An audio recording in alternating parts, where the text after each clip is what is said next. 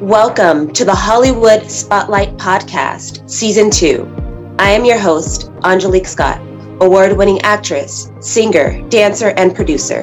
Today, we have a great guest with us. She's a model and actress who works in both LA and New York.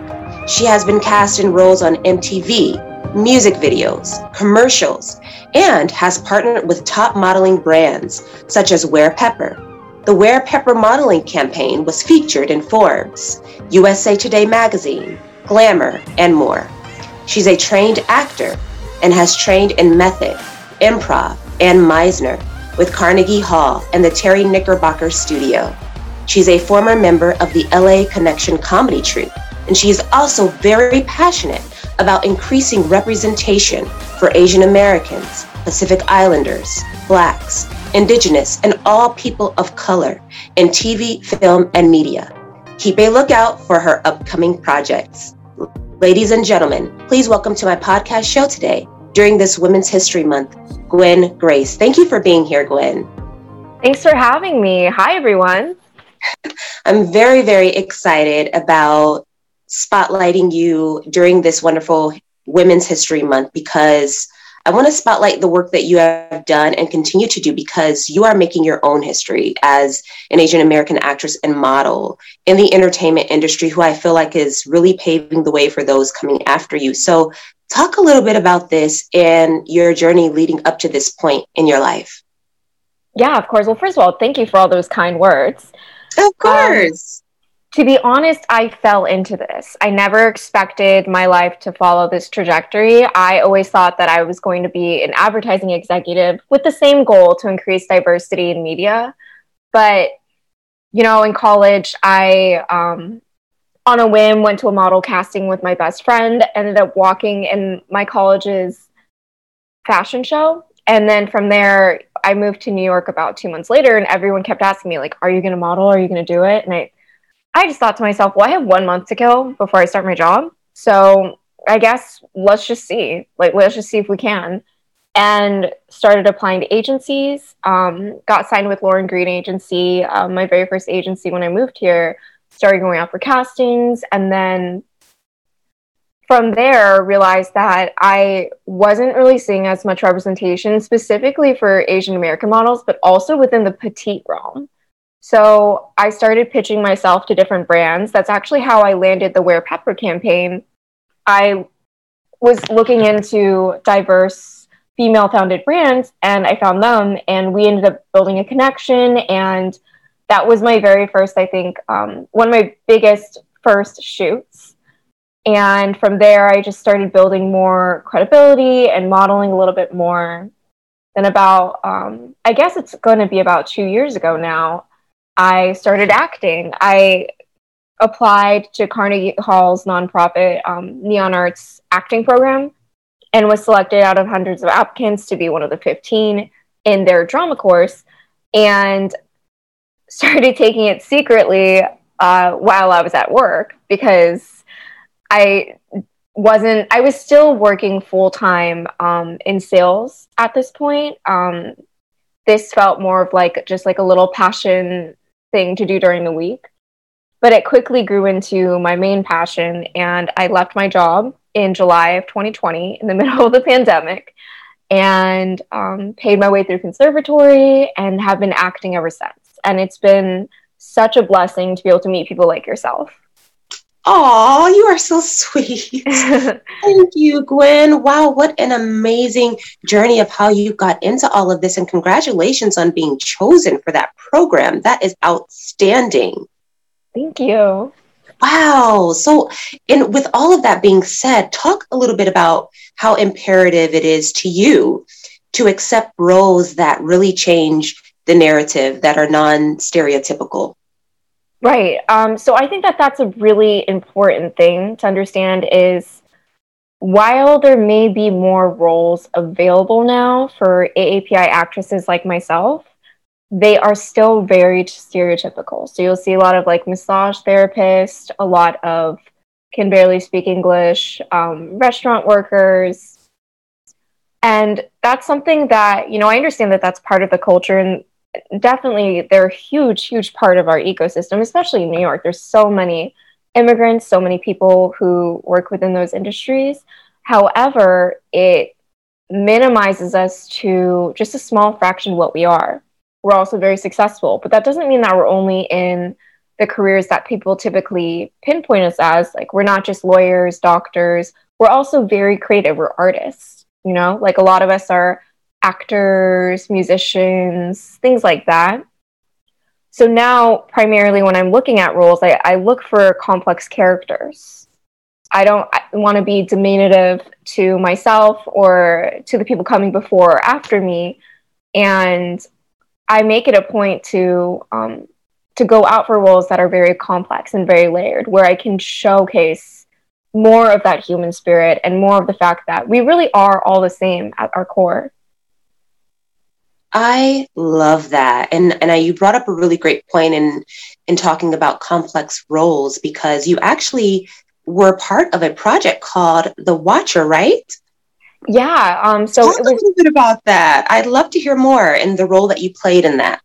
Of course, yeah. So that was my very first short film type thing with Nase DeSanders. She's an amazing director, also a woman of color, and I had the very rare and wonderful opportunity to work with an entire crew that was made of women. From the sound person to the cameraman to the other actresses on set. And that was a great experimental film, because it really examines how in society so many of us are prone to bystander syndrome, where we see things happening around us, and with the rise of social media and the rise of the digital age, people are more prone to record things or to make a spectacle of things more so than they are to actually step in and help. And in the film, I am dying, and rather than anybody helping, people are just recording, they're watching. And it's metaphorical on so many different levels, right? Like, there's so many parts of our society that are dying right now, so many parts that are wounded, that are hurting. And rather than really address the problems at hand, you see a lot of band-aids, you see a lot of people using it as an opportunity to argue rather than to help. And no one can quite seem to agree on anything except for the fact that everything's being recorded. Everyone's being watched. And so that's just a little bit about that project. Wow. Amazing. That's incredible. You brought up a really great point in that a lot of people not necessarily helping, but just watching. And I feel like with film, TV, and media, it's a great medium to be a mirror of life itself, where we're able to help bring about that change that we really want to see. So, wow, that's really powerful. Thank you. And yeah, no, I completely agree with you. I think that it's more important now than ever to have these tough conversations. That's the only way we can grow. We can't keep sweeping things under the rug. We can't go back to where we were. We can't stay where we are. We just need to find a new way forward. Absolutely. I agree with that 100%, and find ways of changing that narrative that speaks to all of us so deeply. I love that. I love that. And as we honor Women's History Month, who would you say are some of the women in TV, film, and modeling who really inspired you to be an actress and model? Ooh, that's hard. I guess what I can say is that there's so many actresses that I admire. I think everyone is so talented, but somebody that really sticks out to me and has always stuck out to me is Jessica Chastain. She's been so well represented within film and TV, but she's also used her platform for so much good. Like, she's such a supporter of all the different causes, and she really seems to build her foundation on like lead with love. And you also see that reflected in like the deeply complex female characters that she plays. Like, there's so many different examples of that. She's somebody that I really look to and I say, like, that's an actress. Like, that is somebody that like acknowledges where they are in society and uses it to further conversations that we would otherwise not be having. And likewise, Reese Witherspoon and Nicole Kidman, both very, very female-centric, very, very independent and forward-thinking. I love that. I love that. It's so great to see these wonderful inspirations doing their thing, right? Absolutely. And so, Gwen, what are you currently working on that we can support or be in the lookout for? Because I love to ask every guest that so that we can have people supporting you on your journey. Yeah, of course. Well, thank you so much. I'm working on a few different things right now. I just launched an NFT that I created with a company called Ace Fan. And that's available on my Instagram. You'll be able to see some more of like behind the scenes of shoots, or ask me directly, advice on things, whether it be industry related or not. And just a lot of other like fun little tidbits there. And I'm also working on a poetry anthology that I plan on publishing later this year. So that's something that I'm really excited about. That's been in the works for a while. But mostly the biggest thing you can do to help is to just share this podcast, share my profile if you like it. Really just get the word out, because the more people see, the more that we're represented and we become what we see. Absolutely. I agree with that 100%. We certainly do. And Gwen, where can people connect with you? What is your Instagram handle or your Twitter or Facebook for people to reach out for advice or even for possible career bookings? Yeah, of course. So I'm at Gwen Grace on everything. YGWENGRACE on Instagram, which is more of like a portfolio. You see some fun like behind the scenes stuff on my stories, and Twitter at Gwen Grace. And that's kind of more, you'll get to see more of like my writer side. So it's exciting. It's a fun little blend of the two. That is so outstanding. I'm very happy for you, Gwen, and very proud of you as you continue to climb the ladder and you continue making a way for yourself and paving the way for others coming after you. You are doing really an outstanding job, and I want to applaud you and keep up the wonderful, great work you're doing. Don't stop. Keep it going. Thank you. And I also want to thank you too for having this platform for women like myself and spotlighting people that really are doing their best to make a difference in the industry. I think that that's so phenomenal, and I'm very glad that we connected. Thank you, Gwen. I really appreciate that. I'm glad we connected too. You're a wonderful person. I'm so grateful to spotlight you.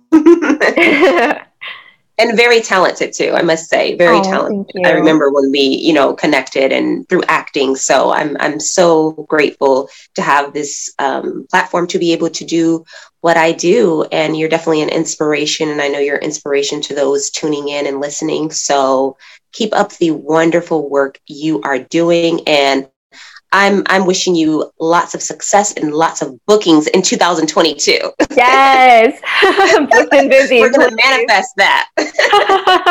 Yeah.